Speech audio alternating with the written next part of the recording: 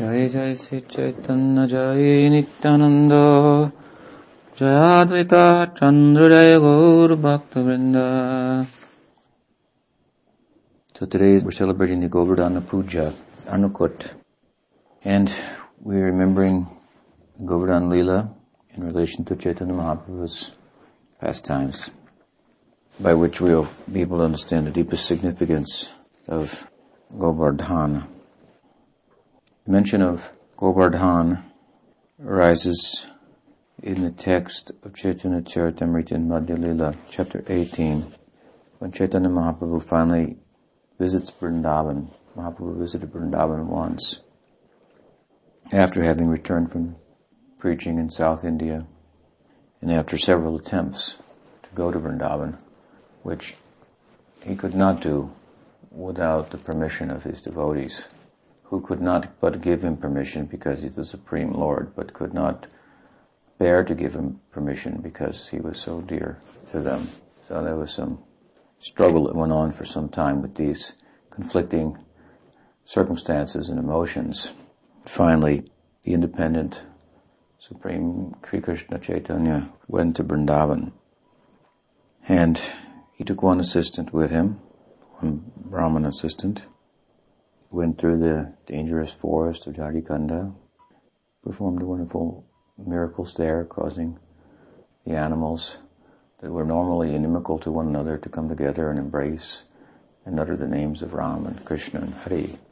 This is actually evidence that Chaitanya Mahaprabhu was bearing the Vrindavan conception in his heart, because the Vrindavan conception is one that harmonizes all opposing elements. Such is the nature of love, as we said many times before. Love turns faults into ornaments.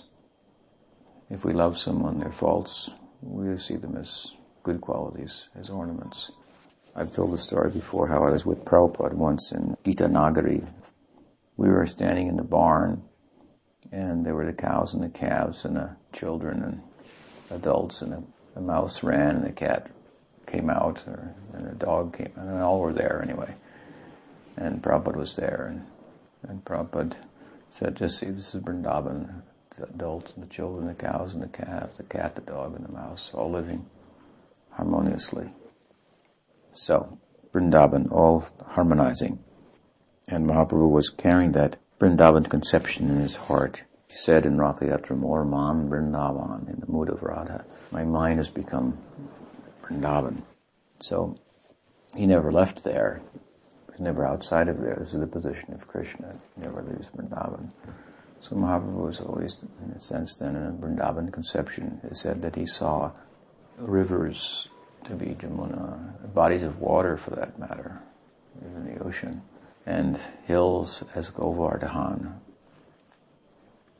But now, at this point in his pastimes, he's actually coming to Govardhana itself.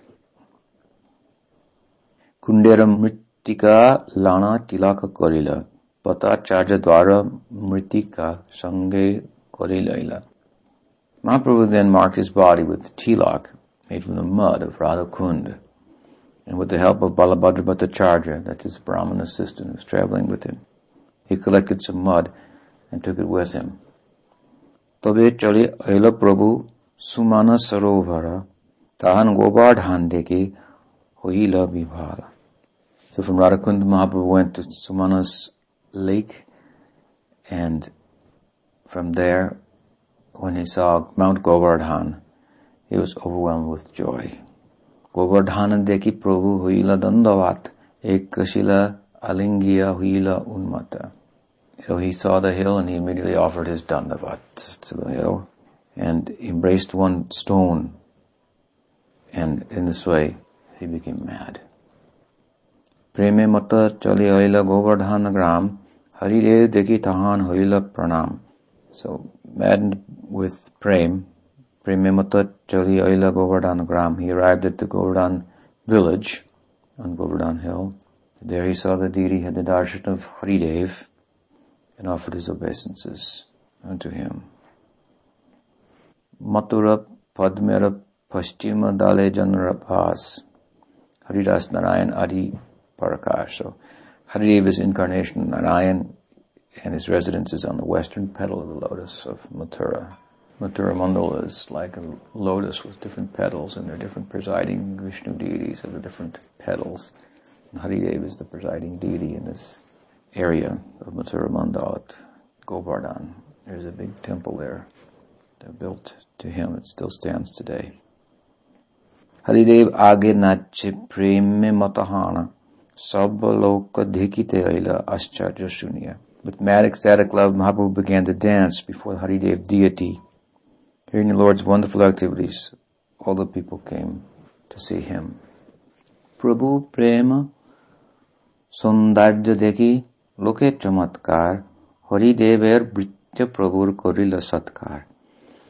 People were astonished when they saw Mahaprabhu's ecstatic love and personal beauty.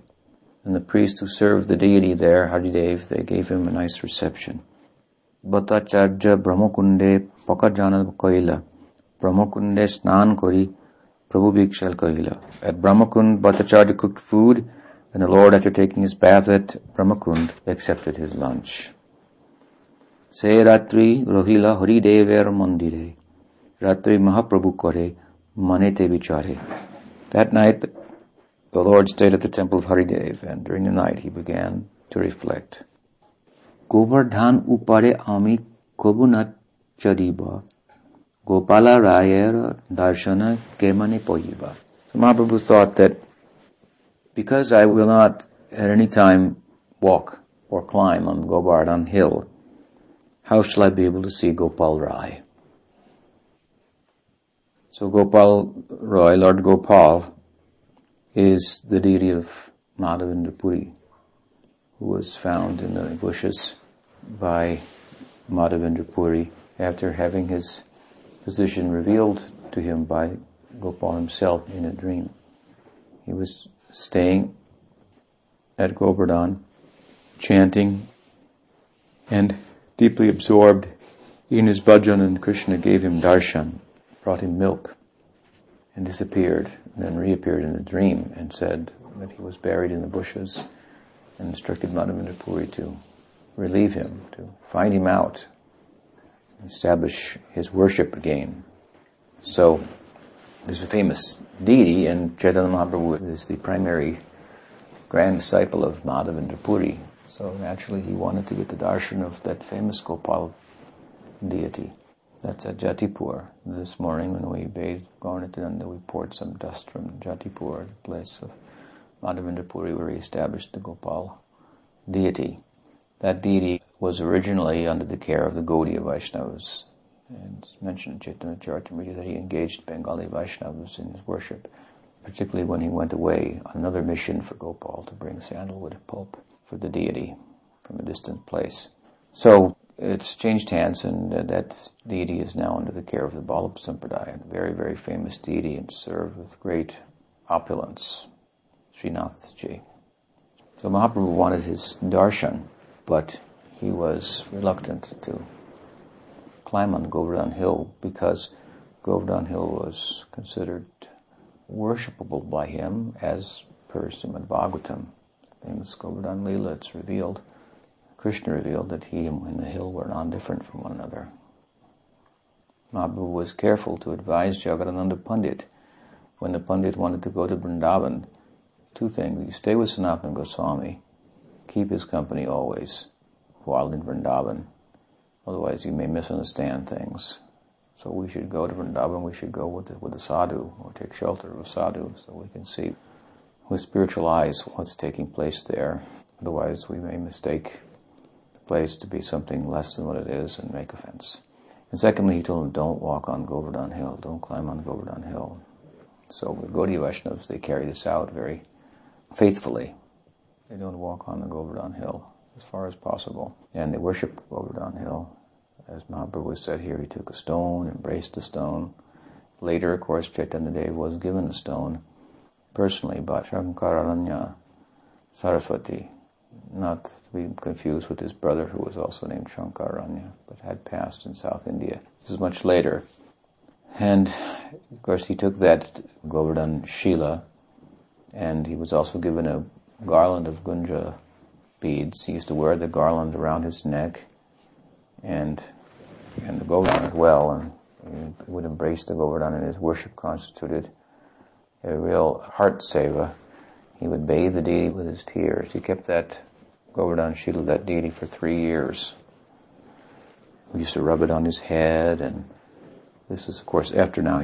By that time he had returned to Puri, and he'd been away from Vrindavan when he received that Shila. So it was that Shila then that he gave to Raghunath Das Goswami. When he saw the standard of Das Goswami's renunciation, a standard that would frighten us, begging as he was at the Singhadwara, the lion gate of the Jagannath temple, after having been a young man of very wealthy parents who protected him in every way with material facilities, servants, guards, wife, money, everything, cook, whatever a person could want. They were very wealthy. They used those things to try to tie Raghunath Das down to a sober but religious life, but not a mad, crazy life, following in the barefooted, without proper clothing, oblivious to external conditions in the service of Chaitanya Mahaprabhu. But they couldn't tie him down. They couldn't keep him down. He went to Puri. He escaped the prison of material opulence, and he got the shelter of Chaitanya Mahaprabhu. But he was then being sent money from home, and he would use every penny to hold festivals for Chaitanya Mahaprabhu and his associates, opulent prasad and so forth. And then he thought, after some time, here I am, I'm a renounced home, but I'm taking money from home. So this is an inappropriate standard for one who was supposed to have renounced the family life. So he refused to take any allowance from home, even though he was spending it all in the Lord's service. And then he began to beg at the gate of the Jagannath temple. Mahaprabhu was very pleased to hear this. Then Raghunath Das began to think, here I am begging at the gate, but when I'm begging at the gate like this, and I think sometimes this person will give, he gave yesterday, that person did not give, I will avoid him. So this is not good. Better to go where they distribute the free food and just take that and not have to think about it. And this way he did it. As Mahaprabhu heard about his renunciation as it developed genuinely, based on real spiritual standing, then satisfied with his standard of renunciation, he gave him the Govardhana Shila that he had kept himself for 3 years. And he gave him the Gunjamala as well. This is a very extraordinary gift. And see what the conditions were that gave rise to Mahaprabhu's offering that Shila to Raghunath Das. It's mentioned in Chaitanya Charitamrita that he caused love for the Shila to awaken in Raghunath Das's heart. And then he gave it to him. So, when the ground of our heart is free from the weeds of material desires, then the seed of bhakti can develop under the able guidance of the gardener of Sri Chaitanya Mahaprabhu and his associates. And Raghunath Das Goswami is an example. We worship the Govardhana Shila, but we may have so many material desires. Our Guru Parampara is very merciful. But see, Chaitanya Mahaprabhu did not give that Govardhan worship to Raghunath Das until all these things were out of his heart, and he set such a standard of genuine renunciation. So, Arakobe nitai chander karuna hoive sangsara vasana morakabe tucha habe vishaya chariya kobe sura habe man kobe hama herava Sri Vrindavan. This is how we can enter into Vrindavan Dham. Get the mercy of Nityananda Prabhu. Then we can understand Chaitanya Mahaprabhu. Understanding Chaitanya Mahaprabhu means understanding Radha, Krishna, and Vrindavan. So that Vrindavan is all found in Giriraj Govardhan. It's a big hill that towers over Vrindavan, although shrinking in size. During the time of Lord Krishna, he was said to be quite tall. And so there's not a Leela of Radha and Krishna that he doesn't know about.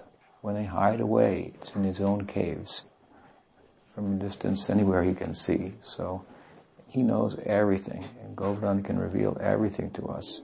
So getting the Govardhan Shila, as Raghunath Das did, means getting a place in Vrindavan, at the foot of Govardhan. He conceived that this is what Mahaprabhu was saying to him, And by getting the garland of Gunjamala, he considered that he got the shelter of the lotus feet of Radha at Govardhana. Govardhana holds a high position in our sampradaya, and Mahaprabhu considered, as per the Govardhana Leela and Bhagavatam, that Krishna and Govardhana Hill are one and the same. Therefore, he would not climb on the Govardhana Hill. The two things about Govardhana are that, one, he is Krishna himself, and two, he is the friend of Krishna, the devotee of Krishna. Both of these things are discussed in Srimad Bhagavatam. Within the Govardhana Leela, it was Krishna himself that established the worship of Govardhana. As you know, there was an annual custom amongst the villagers to worship Indra. And it was thought that such worship was vital to their livelihood because they were cowherds, and Indra was in charge of the rain, and cowherds means they have to grow grasses and feed the cows, and this requires sufficient rain. So they considered that their settlement and its livelihood was dependent upon the rains. There's a god behind the rains.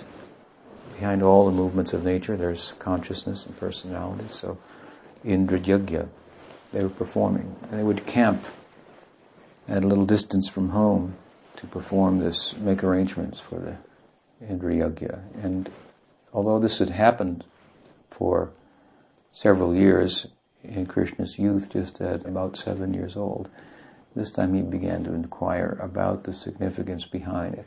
And there's nothing more charming than a young boy, 7 years old, asking about the meaning of things. And of course, Nanda Maharaj had to consider what I'm going to tell him. How much should I tell him? He's asked a question and it's over his head, the answer, so how much can I respond? And what he did do was he more or less responded in such a way as to tell Krishna, it's good to be humble and not question authorities. Because Krishna, in asking it, showed some impudence. Because the background of this was, of course, that he was outraged at Indra, the pride of Indra. So Krishna cannot tolerate the pride in his devotees. So sensing some pride in Indra, and here all of his eternal associates in the Prakat Leela, the Manifest Leela, are worshipping Indra.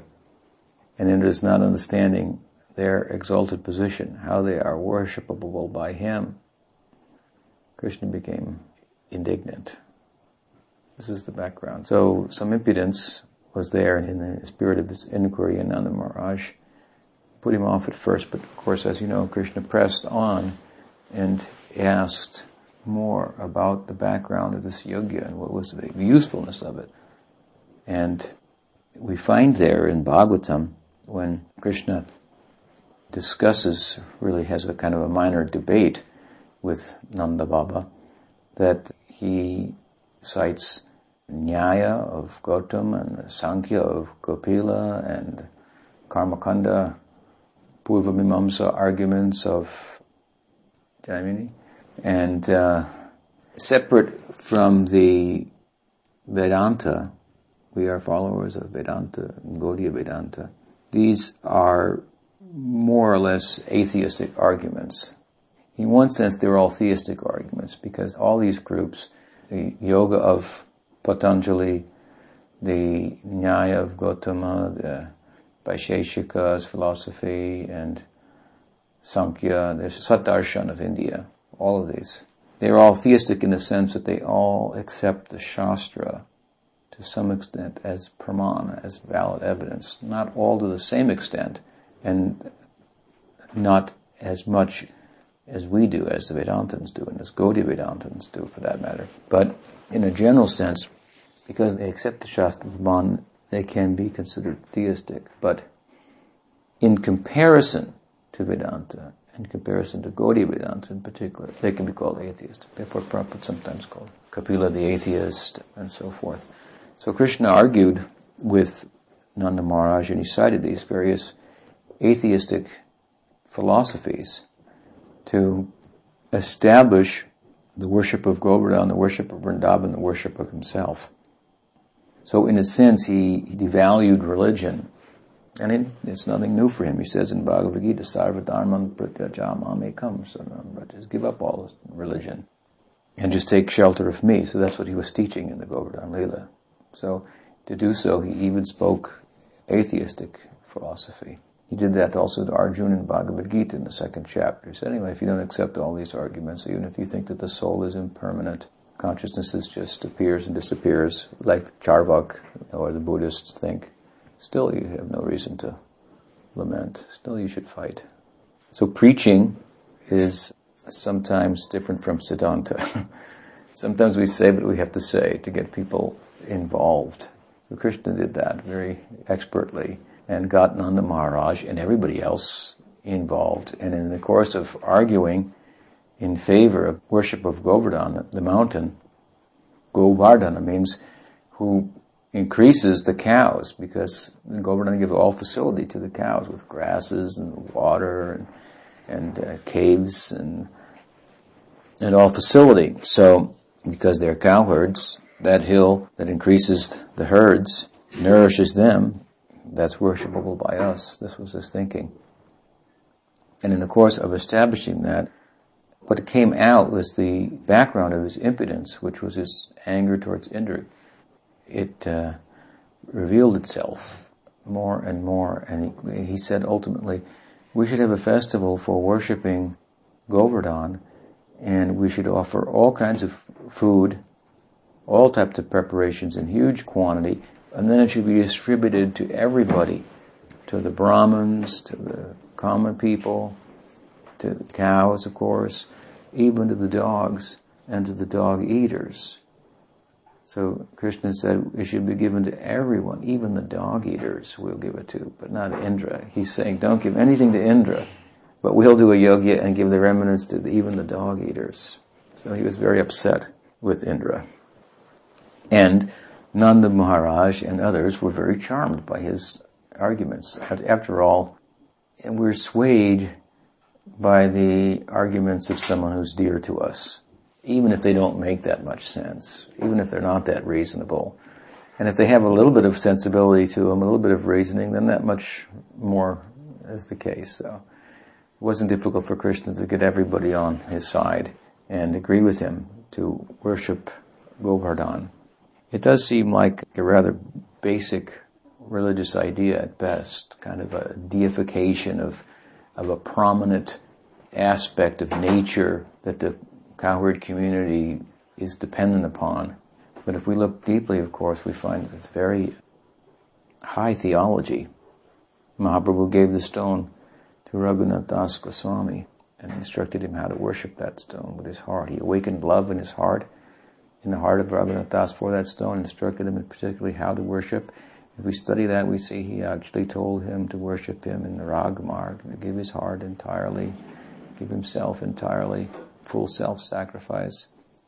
So the significance of Govardhan is great, but on appearance, the idea that Krishna is putting forward was one in which he seemed to be advocating a very underdeveloped idea of religion.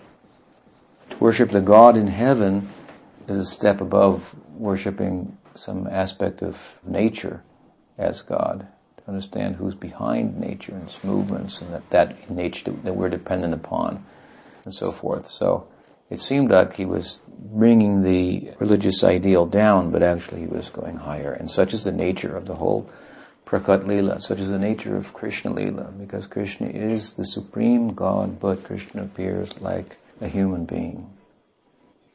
Krishna puts emphasis on human society. His Prakat Leela is said to be more sweet, his Nar Leela, than his Deva Leela, because it's staged in human society, where love is even misconstrued, but love predominates. So to play out his Leela of love, he comes to the human society. So Krishna got all of the Brajbasis on his side and organized for a great Govardhana Puja. He told them to prepare various things and worship the cows and the brahmanas and so forth. And he told what would be the fruits of worshipping Govardhan. By performing the yajna that he was proposing, he said, you'll get long life and many sons. Whereas if you worship Indra, then you'll just get old and gray hair and inauspicious things will come. So he continued to make a contrast between the two ideas of worship. Worship of Govardhan, which is worship of himself, and Vrindavan Dham, and worship of Indra in heaven. And Indra, of course, symbolizes material enjoyment, material opulence to the extreme. He's the king of heaven, so he's very much preoccupied with sense gratification. So by sense gratification, by material acquisition, we get nothing. And by giving that up, then we're in a good position to actually gain something. Material acquisition is like acquiring a debt, going into negative numbers. Just as if you borrow money from the bank, then it looks like you have something, but really what you have is a debt. And because it's compounded by interest, it's greater than even the amount that you borrowed. So material acquisition, material opulence, Krishna is saying this should be given up. And see how he dealt with Raghunath Das. When he gave up the material opulence entirely and has showed genuine renunciation to the extreme, he got the Govardhan, he got the place at Govardhan, he got the worship of Govardhan. So these inhabitants of Vrindavan, they're there, they've got that place, they're the Parshadas of Krishna, Nanda Maharaj, and all that group. Therefore Brahma said, what aho bhagyam Nanda Gopar Bhajokasham, yan mitram paramanandam purnam brahma sanatanam. What is the fortune of the inhabitants of Vrindavan? Aho bhagya, oh how lucky they are. Aho bhagya, Nanda Gopar Bhajokasham, Nanda and all the Gopa people. Why are they lucky? Aho bhagyam, Nanda Gopar Bhajokasham, yan mitram paramanandam purna brahma sanatanam. That person who is purna brahma sanatanam, paramananda, is their mitra, their friend. The supreme bliss, Paramananda, Purna Brahma, the full expression of Brahman, Sanatana, eternal, has become their friend. How lucky they are, how fortunate they are. What is their position? Brahma, the four-headed Brahma, is prostrating and saying this prayer in 14th chapter of the 10th canto. And this they got. This position is attained by following in the footsteps of devotees like Raghunath Das Goswami. So we have to pass through that renunciation, and we have to really turn our head away from material opulence and sense gratification, the possibilities that lie in the realm of Indra. Krishna is saying to live in Vrindavan, this has to be rejected. Vishaya chadiya kabe. Vishaya chariya, se rase majyo, mukhe bolo hari hari. Repeatedly it is Vishaya chariya. So give up sense gratification. Indra is the personification of sense gratification. So symbolically, this is one of the many things being taught in the Govardhana Leela. Give up material opulence, sense gratification, and there's a possibility then the heart becomes peaceful, and we can sit and think, what is our real interest? We can go into our heart, look deeply. With the help of sadhu and shastra and guru, we can find the wealth of our heart, the chit anu, anandakan, particle of chit ananda that is there, dormant but has no capacity to manifest without good company, guru, sadhu, shastra. That will manifest. Our possibility of our life in Vrindavan will become a reality. Krishna prem nitya siddha sadhu kabunaya shravanadi sudha chitte kore udai. So it will awaken kore udai shravanadi sudha chitte. When the heart becomes pure through shravanadi. Shravanadi means navalakshan bhakti. Shravanam, kirtanam, vishnu, smaranam, padasevanam, archanam, bandhanam, dasyam, sakyam, atmani, vedanam. Do all these things. This is pure bhakti.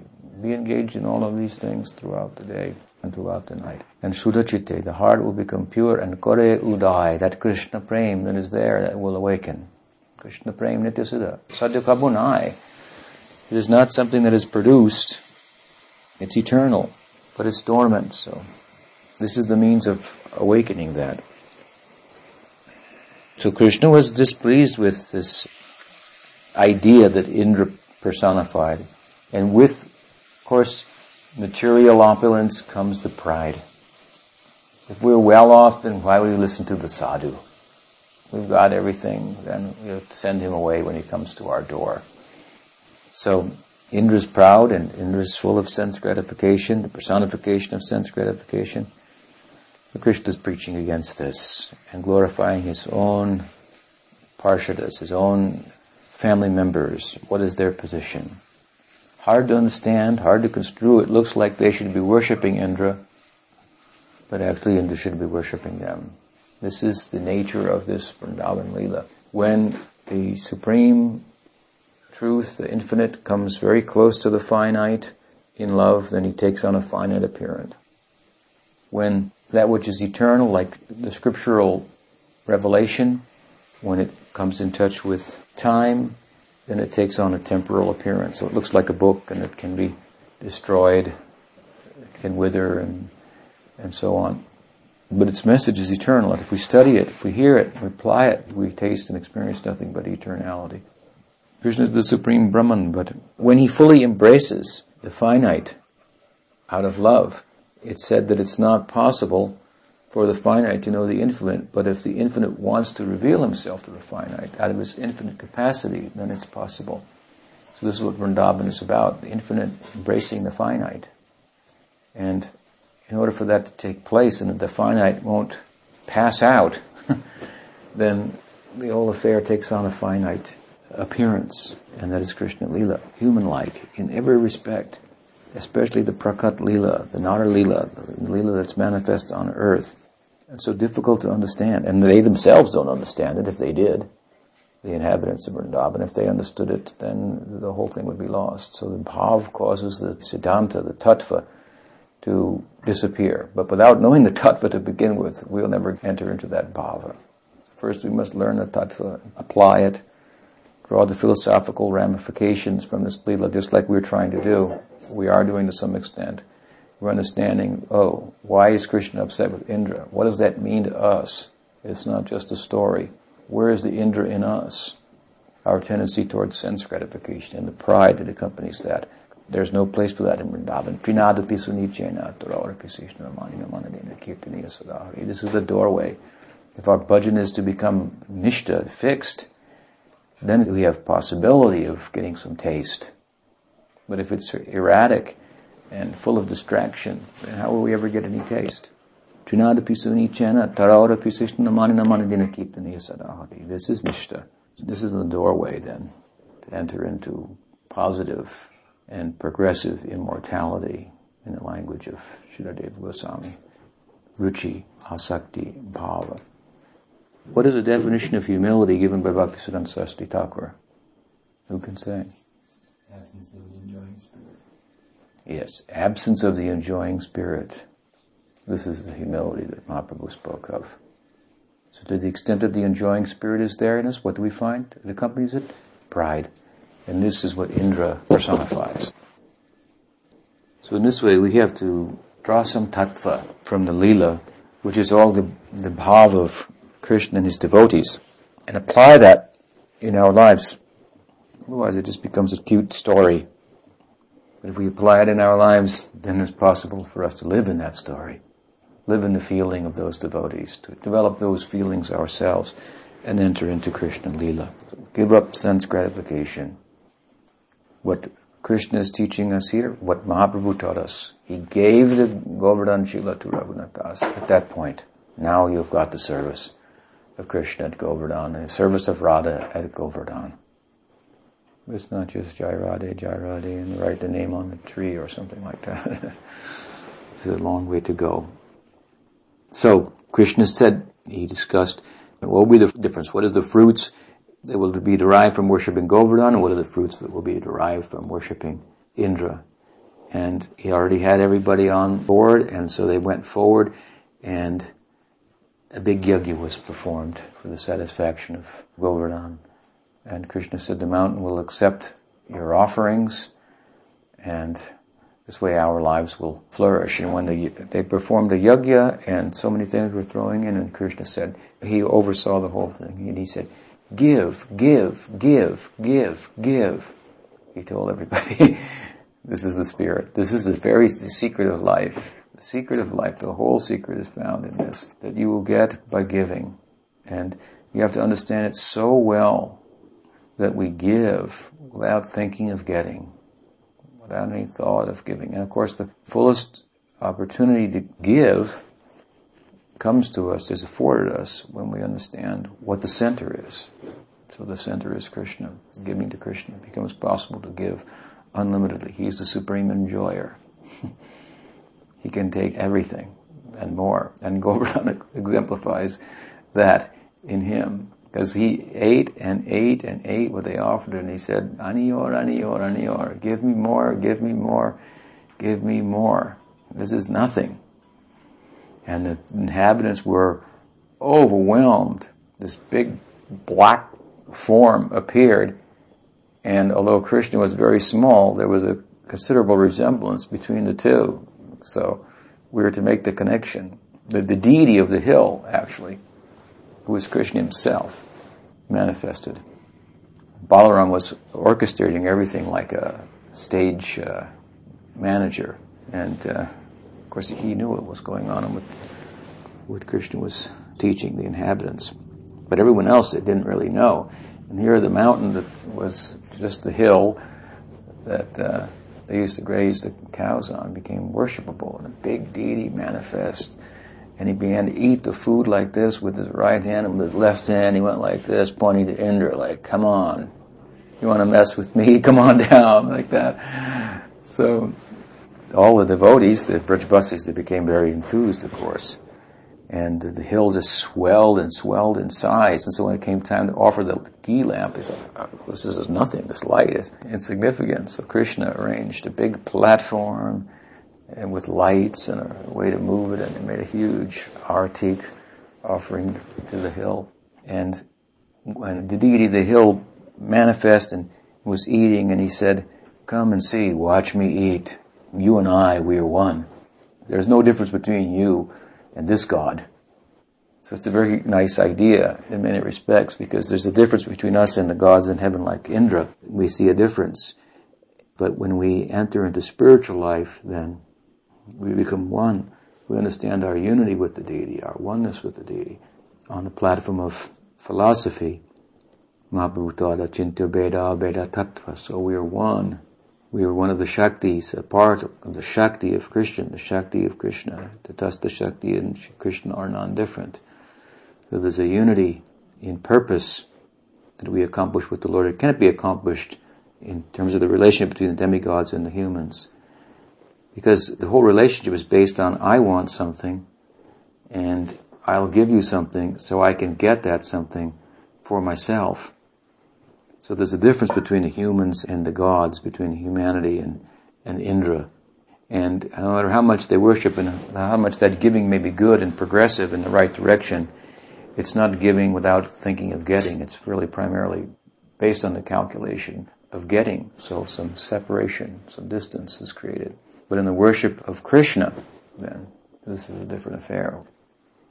We should chant Hare Krishna mantra without attaching anything to that. Just for the satisfaction of Radha and Krishna, we should chant, not to get anything. So Govardhana is saying, watch me eat. In other words, ordinarily when we offer to the Indra, you don't see him eat. He's up there. You're down here. But there's a possibility in this Krishna consciousness. When we offer the bhoga to Krishna, he actually come and sit and eat. And we are one with him. I heard something that the people, sometimes they like to, in the culture of Raganuga Bhakti, they like to eat before the deity. That's okay, but generally we're advised not to do that. But if you can see the deity eating, then it's okay. You sit then. And he calls you and says, sit down, go on. Let's take our prasadam. So such possibility is there. We should be careful not to artificially cultivate an intimate relationship with Krishna. Like I say, we're prefacing our whole discussion of the Govardhana Lila with a discussion of Gaur Lila. Through Gaur Lila we can understand how to enter into Krishna Lila and see the standard of Raghunath Das Goswami's renunciation and his eagerness, his greed to be in Chaitanya Mahaprabhu's service. Nothing could hold him back, no material opulence. This is the standard of real, developed greed. We may have some little bit of greed. Lobhamayi Shraddha, we may be Kanishta Adhikari, Lobhamayi Shraddha. We're interested in Vrindavan, that's why we're here. So we have a little bit of, but not much. So at this point we shouldn't decry discussions of Bhagavad Gita and those that stress the tattva and the position of the Supreme Personality of Godhead. This is important to us. But it is true that thoroughly learning that. Aham sarvasya prabhavo mata sarvam pravardhate iti matva bhajante mam buddha bhava samandrita. Thoroughly understanding that tattva, that means self-realization. Then this Hladini Shakti will awaken in the heart. And it's possible then to achieve the goal of forgetting that Krishna is the Supreme Personality of Godhead. But we cannot do that artificially. But anyway, Govardhan here is showing, he says, I'm eating right in front of you, you can see me eating. So, this is the idea of Braj Bhakti. We can become so close to the deity that our worshipable object becomes such an object of love that the love actually diminishes his stature in a sense, not in a derogatory way, but he's charmed by that and he comes down to us. Not that we will go up to him, but he will come down to that love. So all the inhabitants of Vrindavan actually saw in the Govardhan Leela that Krishna is the Supreme Personality of God. So this is the first thing. We know that Govardhan is Krishna. And Mahaprabhu therefore would not climb on the Govardhan hill. He wouldn't put his feet on Govardhan. He took the stone, he worshipped the stone, carried it around his neck, rubbed it on his head, gave it to Raghunath Das, taught him how to worship with Tulsi Manjari, Sattvika, very purely, and it means also very simply. It wasn't an elaborate puja, but one thing is to do an elaborate puja with all types of requisite material paraphernalia, and that requires some means. But if one is a renunciate, he may not have much at his or her disposal. But heart is there to be offered. So he called on the whole heart of Raghunath Das Goswami.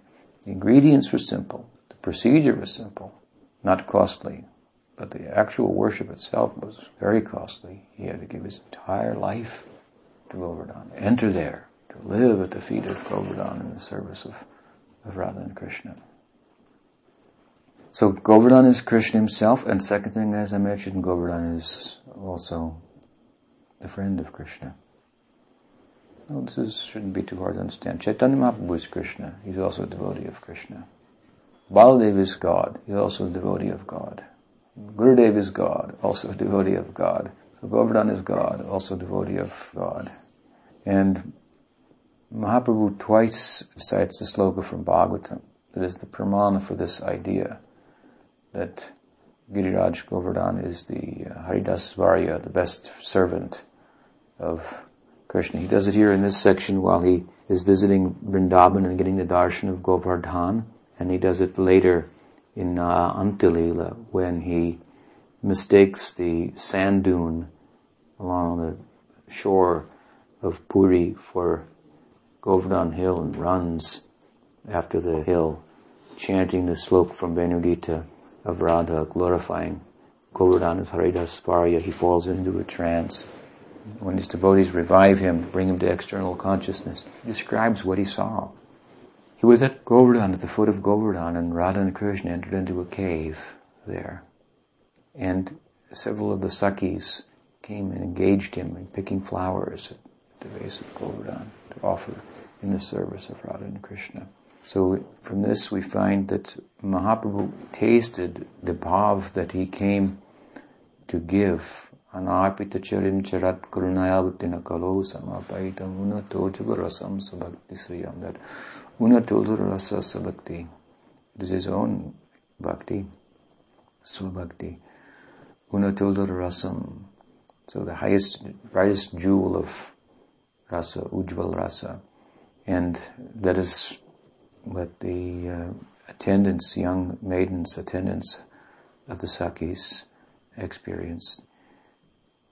It's a kind of dasya bhakti within Madhurya. So Mahaprabhu tasted that when going to Govardhan in a trance.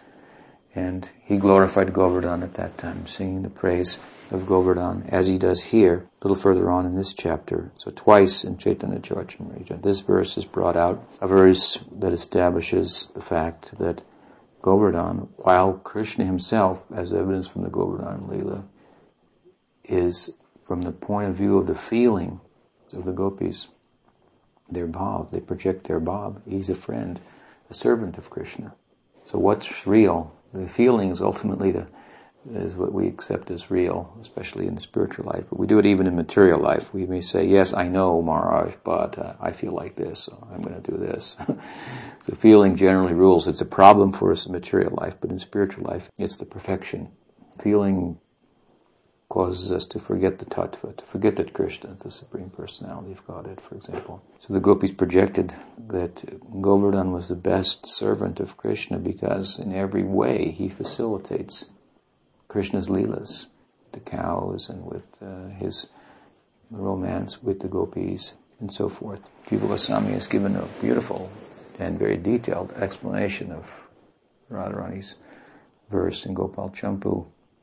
She says, he is Haridaswarya because he offers the caves and the water and chirping of birds, and so there's kirtan and bathing water and there's various scents and so forth. So he gives a whole long list of the 16 types of paraphernalia for worship, and how Govardhan is providing all of those items of worship.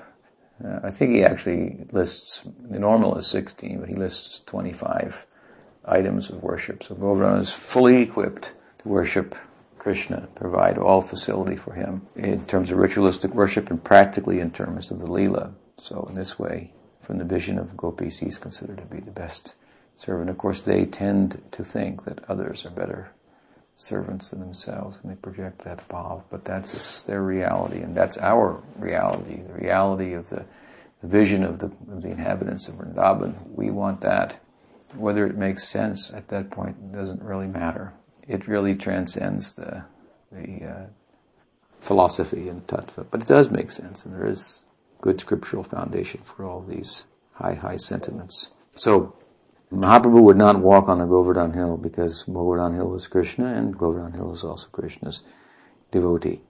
Krishna showed that in Govardhan Leela, particularly that Govardhan was Krishna himself, and he showed also how much Govardhan facilitates the cowherd's people, and he established this point, and in that sense he's a servant of Krishna's servants, which makes him the best servant. And of course, after the worship of Govardhan, Krishna established a number of things. They should circumambulate the cows. Can't circumambulate the whole herd, so circumambulate one of the progenitor cows, like we have Dharmji here. We can circumambulate him today. And then, of course, they circumambulated the entire hill. After they had fed the cows, then they were jolly and traveled around the hill. And meanwhile, Indra was becoming more upset that the yajna for him had been stopped, and these infidels were worshipping the hill, and Indra was known for being a controller of the mountains. In fact, it said that he clipped their wings. Lore has it that mountains used to fly, but that with his lightning bolt, he clipped their wings. In the Kali Yuga, they have to stay put. And so he has some jurisdiction over them, and now this mountain is being worshipped instead of him. So he was already proud, that was the problem, but now he became more proud and he became angry. So material opulence and sense gratification leads to pride, and pride to anger. So he gathered together his group and he sent them forth, big clouds, to devastate Vrindavan with rains, like the time of the annihilation. And they poured rain down, and when the inhabitants saw that the storm was coming, they were a little bit apprehensive because they had followed Krishna's instructions, they had worshipped Govardhan. But now Indra was showing his wrath. A huge storm came upon them, and Krishna, with Balaram's help, got everybody underneath. He got everybody underneath, and some of the wild animals, they were kept above, but he poked them up so high that they were above the clouds that Indra had sent. So everyone was protected. The wild animals on top, and all the domestic animals and all the people underneath. Not only underneath, but there are many caves inside of Govardhan, going in all 8 directions. So when Krishna lifted the hill, this one major cavern was apparent, and everybody went up inside, and they were living inside the hill, having a festival inside. So when Indra sent his people down to see what was going on, They came back and said, well, you sent these rains and storm and lightning and whatnot, and not a leaf has fallen from a tree in Vrindavan. And all of the inhabitants and all of their cows, and Indra, of course, had reasoned, let me teach these people a lesson.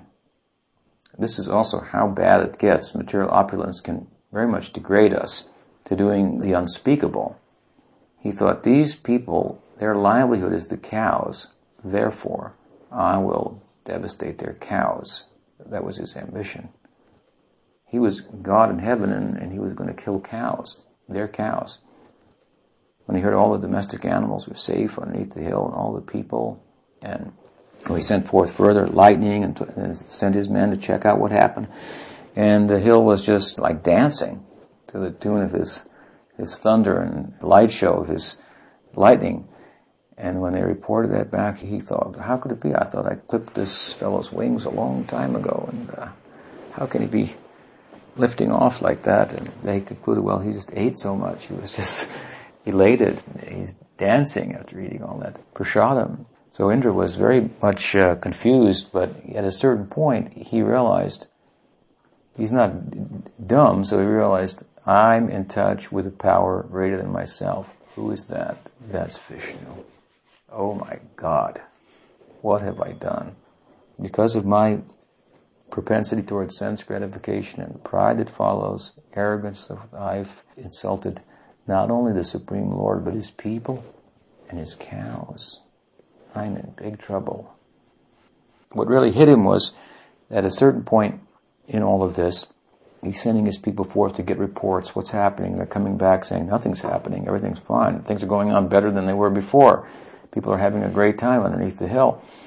And at a certain point, a demon came, one of those yakshas, and praised him for what he was doing. And then he realized, what is happening to me? The demons are praising me. What have I done? Then they say it dawned on him that I'm in touch with a power greater than myself.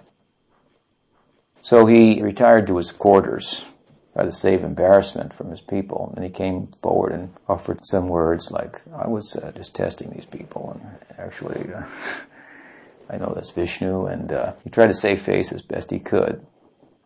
And then he went to Brahma and sought some relief, some remedy, what to do. And Brahma said, I don't know what to do.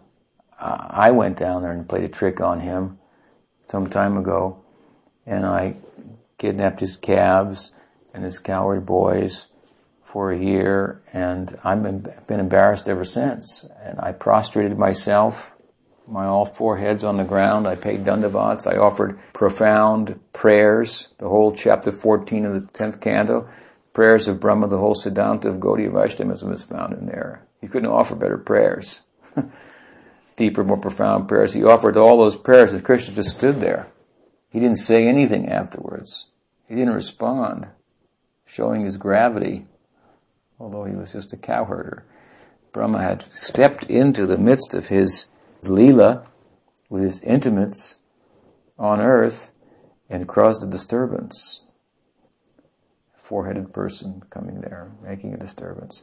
So he just flew on out of there. He says, to this day, I don't know what my position is. And so I don't know what kind of advice I can give you. You tried to kill his cows. Unbelievable. This is unbelievable. So Indra was very distraught. But Brahma did give him some piece of advice. He said, go to Surabhi Lok, go to the cow planet. Talk to Surabhi, the mother of cows, and get some advice from her. So he went there.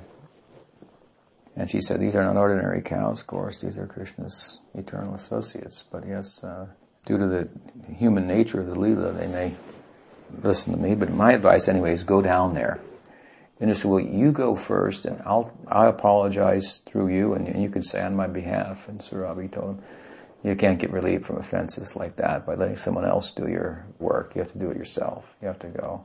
So they went close to the earth, and by this time, of course, everyone was out from underneath the Govardhana hill and celebrating. And Krishna took his cows and his intimate friends to a little bit of a distant area. And then he left his friends and said, I'll be right back. Wait here.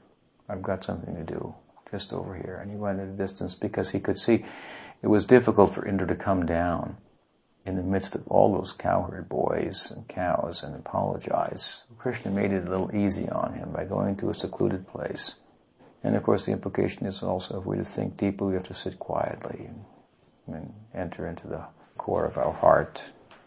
Heartfelt, we should approach God. So it requires that for bhajan, it's not a public affair. Kirtan, that's another thing. And we celebrate what we found in our bhajan, in kirtan, and get renewed energy to do our bhajan. So in a solitary place, Krishna went and Indra came. Surabhi did come with him. She offered prayers. Indra offered prayers. Krishna accepted the prayers of Indra, having shattered his pride.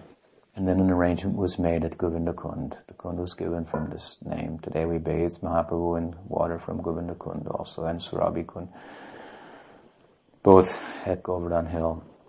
All the gods came, all the principal gods, and they witnessed the Abhishek of Krishna, and they unanimously gave him the name Krishna, the name Govinda. The name Govinda comes from this Govardhana Leela, the aftermath, really the epilogue of the Govardhana Leela, when Indra offers his prayers in humility.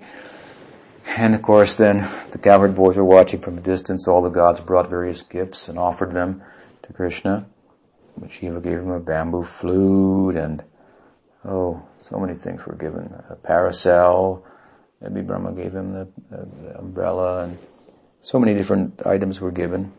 And then they coronated him as the god of gods, Govinda. He's the very god of Indra himself. And then they left and thought, how fortunate are these cowherds, people that they're dealing with him like so intimately. He's like one with them. They're like family members. And he's worshipable by us. There's some distance between us and him by worship. And these people are beyond worship. They've come so close to him in love. So as they went away through the sky, then the cowherds came back and they grabbed the parasol from Krishna and the different ornaments and decorated themselves. And the gods are watching this from a distance, and they all came home, and everybody asked, where did you get all those things? And Madhu Mangal said, some four-headed guy came and gave his parasol. Another guy with 5 heads gave a flute. They all bathed him and different things. And all the cowherds were amazed to hear such a story, though they didn't put that much stock in it. But they did see these wonderful heavenly gifts, nonetheless. And so anyway, they agreed on one thing with Madhu Mangal and others, that we were very fortunate to have Krishna's company. So they began their own Abhishek of Krishna. And in this way, the Govardhana Leela teaches us many things. And Chaitanya Mahaprabhu, we find in Chaitanya Charitamrita, as we're discussing, showed great regard for Govardhana Hill. Here he says that Govardhana Pariyami Kabu Nachadiva Gopal Raya Darshan Kemane Poyiba. So how will I get the darshan of Gopal Rai? I cannot walk on Govardhana Hill. And he's on the Govardhana Hill. So we won't walk on Govardhana Hill, but as we'll find, Mahaprabhu did get the darshan, and Rupa Goswami did as well. And it's possible to get close to Krishna by spiritual means. So he didn't walk on the hill, but he got the darshan. In other words, darshan means that the Lord comes before us. The Lord brings us before him. We cannot walk up and have the darshan, but if Krishna allows us to come in, to take a look at us, to see us, then it's possible. Therefore, we're to think that anyone who comes to the temple and has a darshan, that the Lord has brought them there and given them darshan, and he must be, or she must be, someone very special, worshipable by us. So the guests are like worshipable.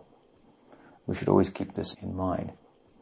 Anyway, point is, Mahaprabhu didn't walk up on Govardhana Hill to get a darshan. So we cannot charge up ourselves with our shoes on to see the Lord and make him an object of our investigation. But if he calls us to look at our hearts, to see the nature of our service attitude and so forth, then we're fortunate. That's called darshan. So Mahaprabhu wouldn't climb up there, but the Gopal deity is going to come down and see him. So if we have the right attitude, then there's nothing that can get in our way from having the darshan of the Lord. And if we have the wrong attitude, if we have everything else in place, it will not be possible to have his darshan. So, what happened? Etamane kori Prabhu mono kori rohila. Joniya Gopal Gichu bongi utoila. Thinking this way, the Lord remained silent, and Lord Gopal, knowing his contemplation, played a trick. So Krishna is not unable to hear our prayers, to know our hearts. So we shouldn't worry. We don't have to worry. I'm not being recognized. I'm not being noticed. Krishna notices everything. And sometimes those who are noticed most seem to be neglected, only to have it revealed to the greater body of the devotees how dear that person is. We were always taught in the beginning that if we were about to go to see Prabhupada, we should have a reason for going there. Why should we bother him? This was how we were trained in the beginning. And I know from my own experience that one time Prabhupada arrived in Los Angeles, and it was on a Friday, and Fridays then were very conducive for book distribution. At that time, myself and another devotee were selling books at the Los Angeles airport in secular dress, and it was illegal to do that, but we were sneaking around and selling the books with considerable success. And so Prabhupada was arriving on a Friday afternoon, and certainly I wanted to have his darshan, but it was a great day to do service to him also. Book distribution was very dear to him in those days, and this was the best day of the week and so forth. So I had these conflicting emotions to stay out and serve him or to go back to the temple with him like everyone else. So anyway, he arrived at about 2:30, and I went and I changed my clothes into devotional attire, and Prabhupada arrived, and I got his glance of benediction, which was we're always felt fortunate to get that. And I was quite thrilled, and we all went with Prabhupada to the car, and about 300 devotees, and Prabhupada got in the car, and everybody ran to their cars, of course, to go back to the temple. And here Prabhupada had been away for months, and he was just coming back. But as I say, I was dealing with conflicting emotions, and I opted ultimately to stay at the airport, go and change my clothes again, and finish the service, which Friday afternoon at the airport was just like very, very busy, and it was hard to get caught because there were so many people, and there was plenty of people to talk to and distribute the books to. So I stayed out, and with every book that I distributed, I felt closer and closer and closer to Prabhupada. In fact, if I recall correctly, I think I was able to give the garland to Prabhupada that day when he arrived. And so he looked right at me, so I had this impression on my mind of Prabhupada looking at me, and indeed that's what was happening, because when I arrived back at the temple in the evening, several devotees ran up to me and said, "Oh, Prabhupada was talking about you all afternoon. Where were you? And where you're selling books, and so on and so forth." So I had a kind of a confirmation that I had felt that I was very close to Prabhupada without trying to push my way in the crowd and get close. Of course, I did that sometimes too, I have to admit, but that's not always bad. But on this instance, I opted to serve because the service opportunity was there. So if there's not a service opportunity per se, then we should try to take advantage of good company, personal company. But if the two are presenting themselves, then it may be to our advantage to take the service and find how we can be close to Krishna, close to our Guru, close in this instance for me, close to Prabhupada, through service. So he was sitting with others, but he was talking about me. So, anyway, Mahaprabhu was not about to walk on the Govardhana hill to see Gopal Rai, but Gopal Rai was coming to see him. So Gopal understood his heart and decided to play a trick. Coming down from Govardhana hill, Gopal granted an interview to Mahaprabhu, who was unwilling to climb the hill, thinking himself a devotee of Lord Krishna. Anukut name grame Gopalar stiti Rajputra loker se grame vasiti. So Govardhan was staying at Anukut Gram on Govardhan hill, and the villagers who lived there were mostly from Rajasthan. Eka janasi ratre grami ke balila tomar gram marite taruk dari sajila. So at that time a person came to the village and announced that the Turkish soldiers were coming, Muslim soldiers, and it seems to be that they were Turkish, and they were going to attack the village. So adi ratre parlaha So on this night, we had to go away, and Narakila Ekjan, no one should remain here. Takulana Bhaga, Asibe Koila Javana. Take the deity, because tomorrow the Muslim soldiers will arrive. Shuniya Gramer Loka Chinita Haila. Prathame Gopala Lana Gutila Grantuli Grame Kuila. So, hearing this, the villagers, they became anxious, and they moved the Gopal deity to another village named Gantuli. Vipragrihe Gopale Nibrite Sevan Grama Ujada Hoila Palaila Sarvajan.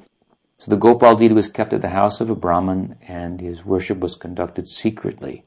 Everyone fled, and thus the village of Anukut was deserted. Oichim leche bhaye Gopal bage bare bare mandira chadi kunje rahe kiba gramantare.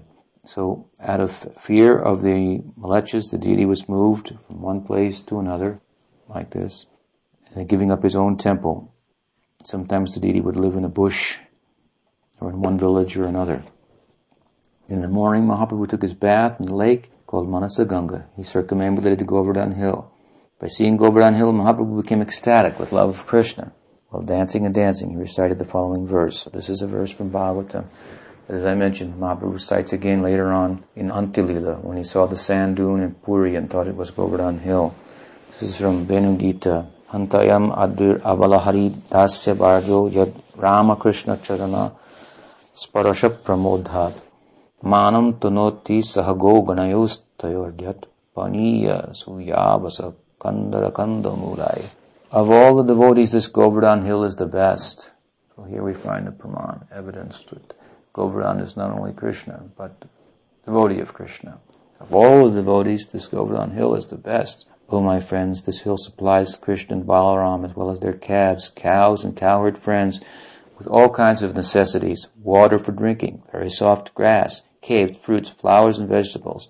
In this way, the hill offers respect to the Lord. Being touched by the lotus feet of Krishna and Balaram, Govardhana appears very jubilant.